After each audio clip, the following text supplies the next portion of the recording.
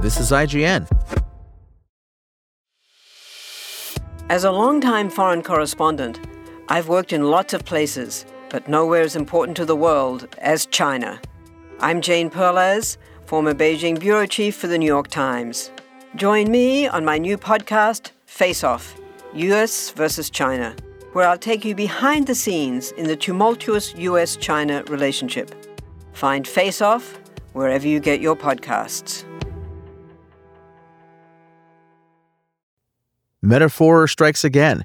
This is your IGN review of It Lives Inside by Siddhant Adlakha. The cultural specifics of It Lives Inside ought to make it stand out in the Hollywood horror landscape.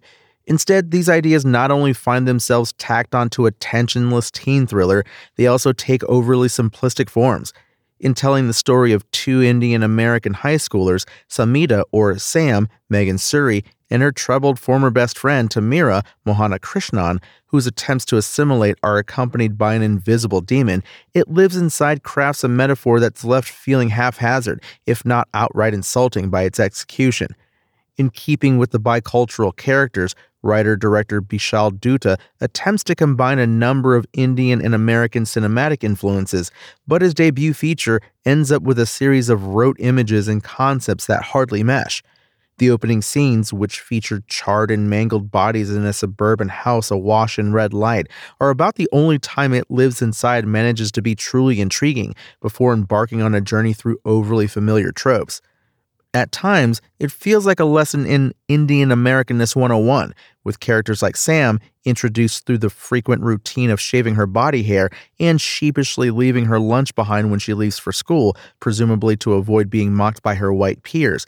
These experiences are true to life, but they never factor into the film in any meaningful way, since we seldom witness Sam interact with anyone who isn't a major character. It can't help but play like a parody of other recent South Asian American movies and shows, shouldering the responsibility of encapsulating a vast and varied cultural experience, like Netflix's Never Have I Ever, in which Suri also appears. These experiences are also presented in segmented fashion. Sometimes scenes are broken up by fades or cuts to black, rather than organic or rhythmic transitions, deflating what little tension the movie has. After hinting at Sam's scuffles with her immigrant mother, Purna, Niru Bajwa, whose face is frozen into a one-dimensional scowl and who insists on only speaking Hindi, the plot kicks into motion by introducing the deeply disturbed Tamira, who behaves strangely, walks around with a jar filled with black smoke, and is hard to take seriously. This is hardly Krishnan's fault. She seems to perform the character as written, a girl with idiosyncratic tics and messy hair obscuring her face. Dutta practically models her off the Bollywood Bhutni, or female ghost, a worn-out archetype whose defining characteristics are her Ringu-like locks and an empty, tilted forward gaze. Think the Kubrick stare, but without intensity or meaning. Everything about Tamira feels like a cinematic misappropriation. There's nothing truly disquieting about a character whose troubles ought to be invisible or withheld, lingering just beneath the surface, but whose every word and gesture tries extra hard to project a peculiarity ripe for bullying, a la Carrie, albeit without the depth or nuance to give her story any emotional allure. Once again, it veers awfully close to parody. When Tamira mysteriously disappears, it's up to Sam to put the pieces together, using clues from a strange diary she'd been carrying around. With the help of her teacher, Joyce, Betty Gabriel, and her classmate/crush Russ, Gage Marsh, Sam soon uncovers an unseen demonic presence that eats raw meat and must be trapped within a container, whether it's an inanimate object or a human being. And so begins their shop-worn quest from the research Sam, Joyce, and Russ perform. Google searches? You bet. Haunted house visits? Those too, to those verbose explanations of what this demon embodies. On one hand, the characters discuss some vague explanation about this presence feeding on isolation and self-loathing. The real demon you see is depression. But on the other, what the filmmakers either don't recognize or don't fully confront is the lens through which this metaphor, to borrow a phrase coined by critic Charles Bramesco, is introduced. It's speculated that the demon in question may have tormented several members of the local Indian American community, having apparently followed an immigrant family from the subcontinent. One wonders if it had to wait in the immigration queue at JFK. Between this setup and the constant hammering home that Sam wears her heritage like some heavy stone around her neck, her race is a burden she can't make invisible no matter how hard she tries, it becomes difficult to avoid the notion that this demon represents Indianness itself in a manner with which the movie doesn't fully reckon. This movie's melting pot approach comes to an awkward boil when it turns out that defeating the demon might require specific Hindu cultural rituals and mantras, even though these end up being deployed in the exact same manner as Christian rituals in The Exorcist. The problems lie not in any one idea, but in their collective execution. Where Indian American horror contemporary Evil Eye folded its genre hallmarks into a deeply personal story, one that also rooted its fear in Hindu concepts and the idea of what people try to escape or leave behind when they emigrate, It Lives Inside bites off far more than it can chew in terms of symbolic meaning. It hopscotches between clues and discoveries that have specific Hindu connotations, but are seldom the focus for long enough to matter. Plenty is depicted, but little is explored. Were it not for Suri's sincerity and intensity, it would feel like little more than a series of Instagram graphics explaining the basics of Hinduism to an audience that's never heard of Diwali. Then, of course, there's the difficult question of who exactly this bit of representation actually represents. In some respects, the film is carelessly reflective of past and present ills within Indian society.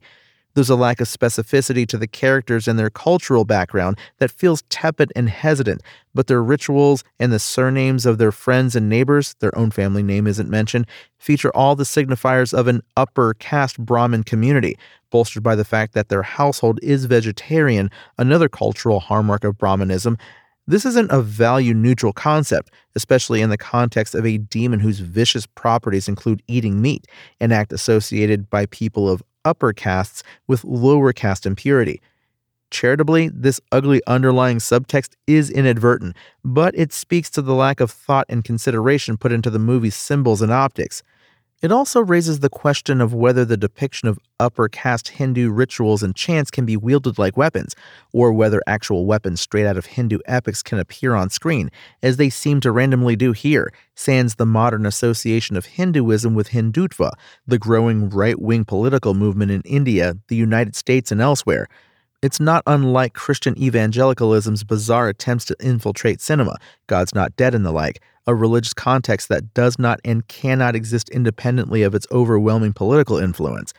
Then again, if one chose to brush aside this blinkered cultural approach, maybe it wouldn't matter.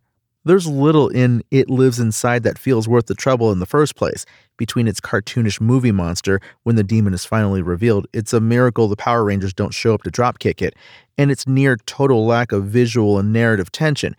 Barring a 10-minute stretch near the end, in which Gabriel gets to luxuriate in Scream Queen material, little in the movie feels accentuated by the use of light, shadow, or sound, and much of its brutality is hidden by the boundaries of the screen. For most of its 99 minutes, It Lives Inside is completely flavorless. It Lives Inside feels desperate to project specific cultural experiences, but it has neither the tact nor the aesthetic flair to weave a competent horror movie around them. It offers the appearance of a unique Indian-American genre film, but each of its genre elements is overly familiar and strung together with little care for tension or symbolic meaning. It Lives Inside's IGN review score? 5. Thanks for listening to IGN. My name is Tony Jackson, and for the latest updates on It Lives Inside, visit us at IGN.com. SpokenLayer. Want to learn how you can make smarter decisions with your money? Well, I've got the podcast for you. I'm Sean Piles, and I host NerdWallet's Smart Money Podcast. Our show features our team of nerds, personal finance experts in credit cards, banking, investing, and more. And they'll help you make the most of your money while cutting through the clutter and misinformation in today's world of personal finance. You'll get clarity on strategies to help you build your wealth, invest wisely, shop for financial products, and plan for major life events. Listen to NerdWallet's Smart Money Podcast wherever you get your podcasts.